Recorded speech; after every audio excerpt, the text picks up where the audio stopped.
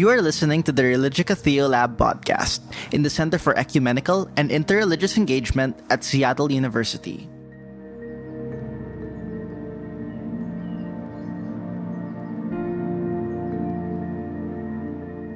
Welcome. Since 1970, Jim Dumont has pursued the cultural and spiritual roots of the traditional Anishinaabe way of life. He retired in 2000 as Professor of Native Studies at the University of Sudbury, Laurentian University. Today, Jim teaches in the Indigenous Masters Program with the Seven Generations Institute. Take a listen.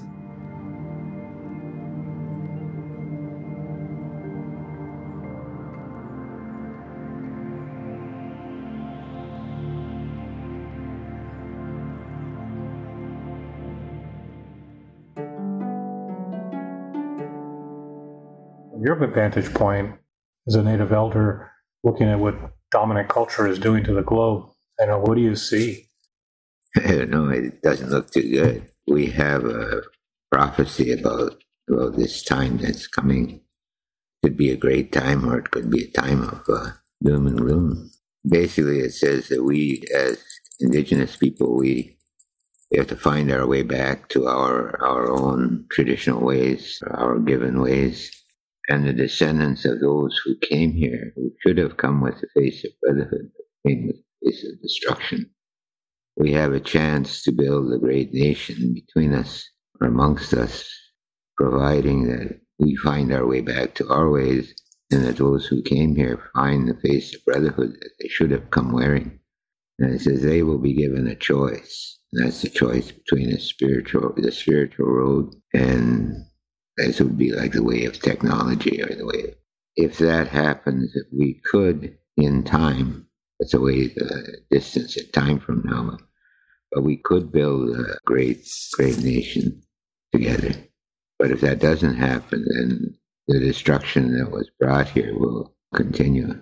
But everybody is involved in it now. It's a global thing. Yeah.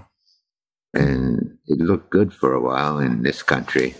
Finally got a prime minister who was paying attention, but as his term goes on, he's kind of, I don't know if he's giving in or he's trying to please everybody.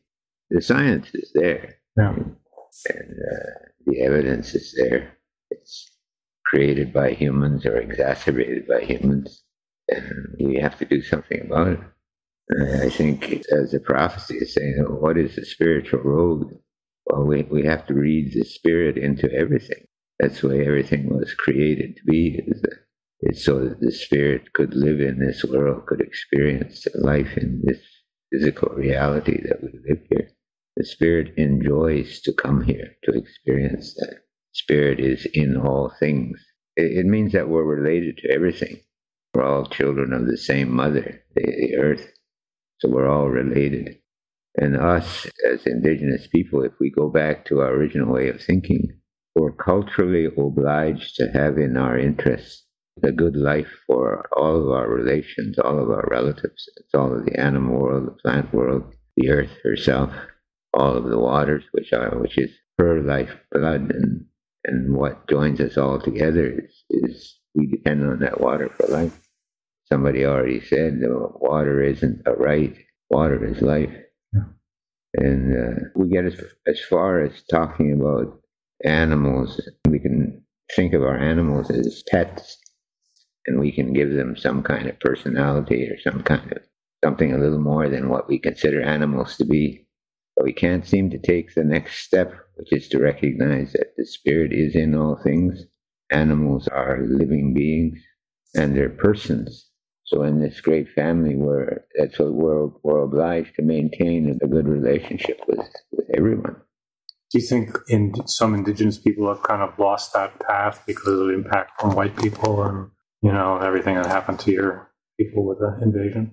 Yeah, the more we leave behind our original way of thinking and adopt the ways of thinking that was brought here, we end up becoming complicit in all of some stuff that's happening. Because we become dependent on it. And so if the hydro goes out, we're affected by it too. If this material and technological way of life changes, we're affected by it. if it goes down, we're affected by it. We can't escape from it now. We live within it and depend on it. Can you say a little more about the prophecy? Any details of that you could share? Well, that's kind of generally it. And there are 7 prophecies altogether. There's the 4th one. By the time we get to the 4th prophet, talked about the one day new and different people would come to this part of the world. Mm-hmm. They would be a light-skinned people who would come wearing the face of brotherhood or the face of death, the face of destruction. Either one. It would be either one. So there were indicators, like be careful, because those 2 faces can look alike. It's hard to discern between the 2 of them. They'll come bringing a promise of, English would be salvation, yes, and not to accept that promise. Not to fall for that promise, because it'll end up being a false promise. And if you take that, things that will happen as a result of that will lead to the almost destruction, almost total loss of our original way of life. If he came with no weapons in his hands, then maybe he would come with the face of brotherhood. He would bring many gifts with him, and those gifts would help us to live would ease our life, I guess, the way that we live. But those things that he brought would bring with it a system. And if we weren't careful, if we accepted that system, we would end up destroying life around us too. And was there any reference to, climate change or earth changes, or the idea that they were, these white people were going to just mess the balance of things up and they would be hell to pay? Well, I'd say that if they came wearing the face of destruction, that you would know it when the life that depended on the water to live, meaning the fish, the water life, wouldn't be able to live in the environment that they were in the waters. You'd see them floating belly up on the waters, almost like in mass. That's when you know that that they came wearing the face of destruction. And water would become unfit to drink. The cup of life, which is water, would become the cup of death. And that's thought to be alcohol.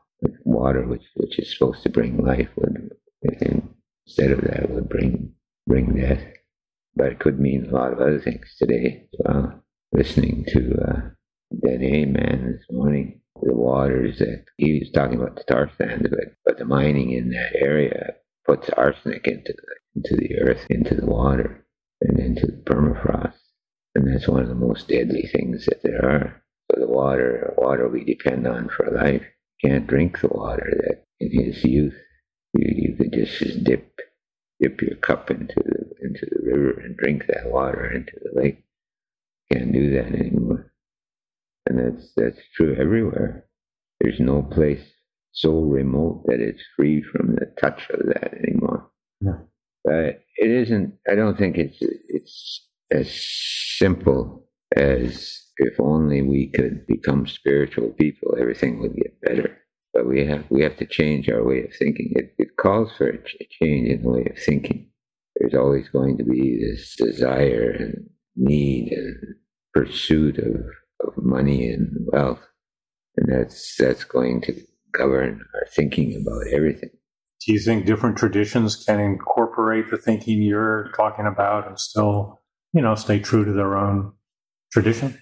I think probably most or all indigenous spiritual beliefs have that already. Mm-hmm. It's not too much of a stretch to see how it's just beginning to talk about it. That's one of the things I talked about, is maybe we need to create an institute for the study of the spirit. I think it's the more organized religions that dominate so much of the world. Spirit is still there, and I think it's there in their way of understanding, or the probability is there. Yeah.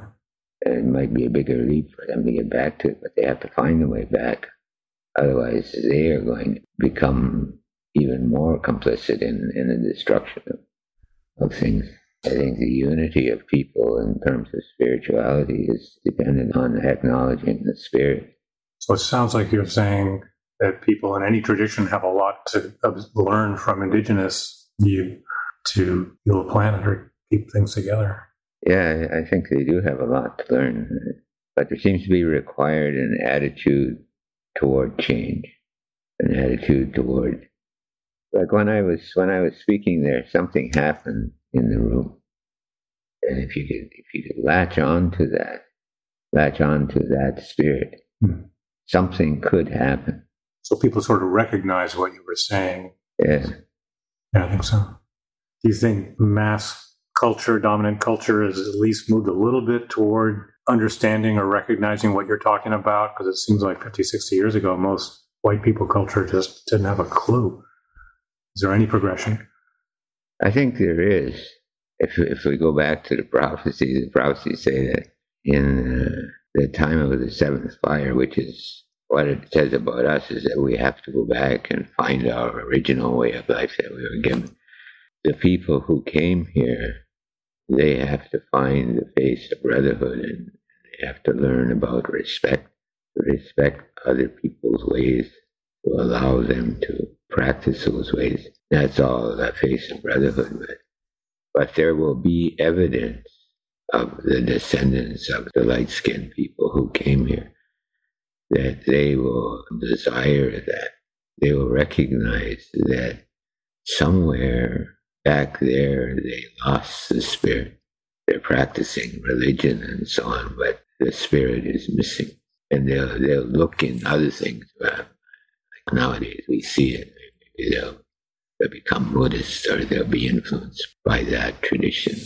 They'll find the spirit or spirituality in something, even that they'll make it up somehow by copying.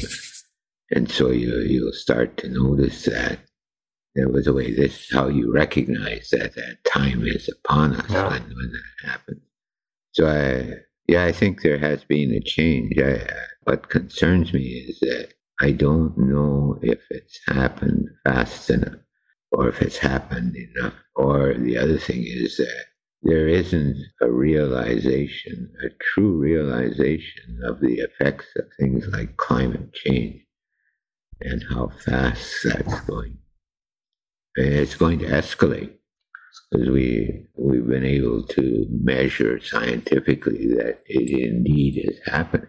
But what's scary about it is that all of that together, like the melting of the poles, is happening faster than they ever predicted. And it's a combination of all that change. And so the negative things that are happening may be happening a lot faster than the positives.